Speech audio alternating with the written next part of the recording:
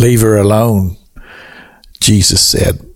This is what Jesus said to the people in that room who were just giving this woman a hard time and accusing her of not caring about the poor and the suffering, and that she was so selfish to take this precious bottle of ointment and pour it over the head of Jesus.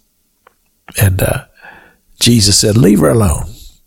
She has done a good work because she has set aside this time to worship and to honor the Lord Jesus Christ.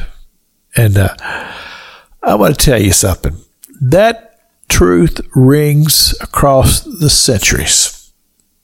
The church that has the time, the people of God that has the time to just draw away and just be in the presence of Jesus and allow him to speak to us. He said, that's a good thing. That's a precious thing. And I think to myself, I said, do we do this? Does this happen? Does this become a part of who we are as a church and as a movement? Because you see, there are so many things that we can often say, well, this is what we do as a servant of the Lord.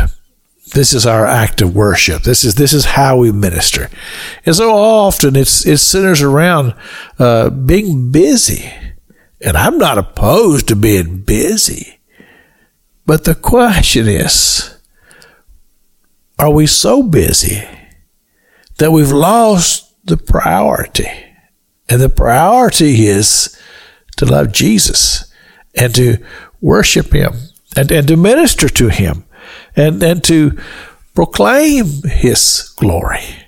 You see, the Word of God says that the eyes of the Lord go to and fro across the earth, seeking those who would truly, truly worship him in all of his glory. I think it's fascinating that when you read John's description of what he saw recorded in the Revelation, that there were people, or these beasts in heaven, who had the assignment of doing nothing more than going around and around and around the throne of God, going, holy, holy, holy, holy, just glorifying the Lord.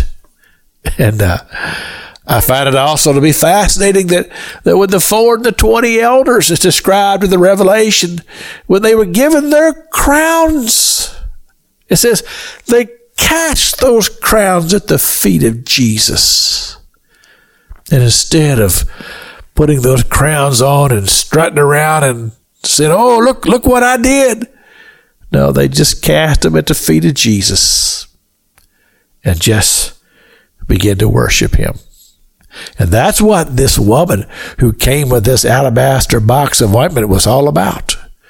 Jesus said, leave her alone, because she's doing a good thing. It's Pastor Jack King with the gospel on the radio broadcast.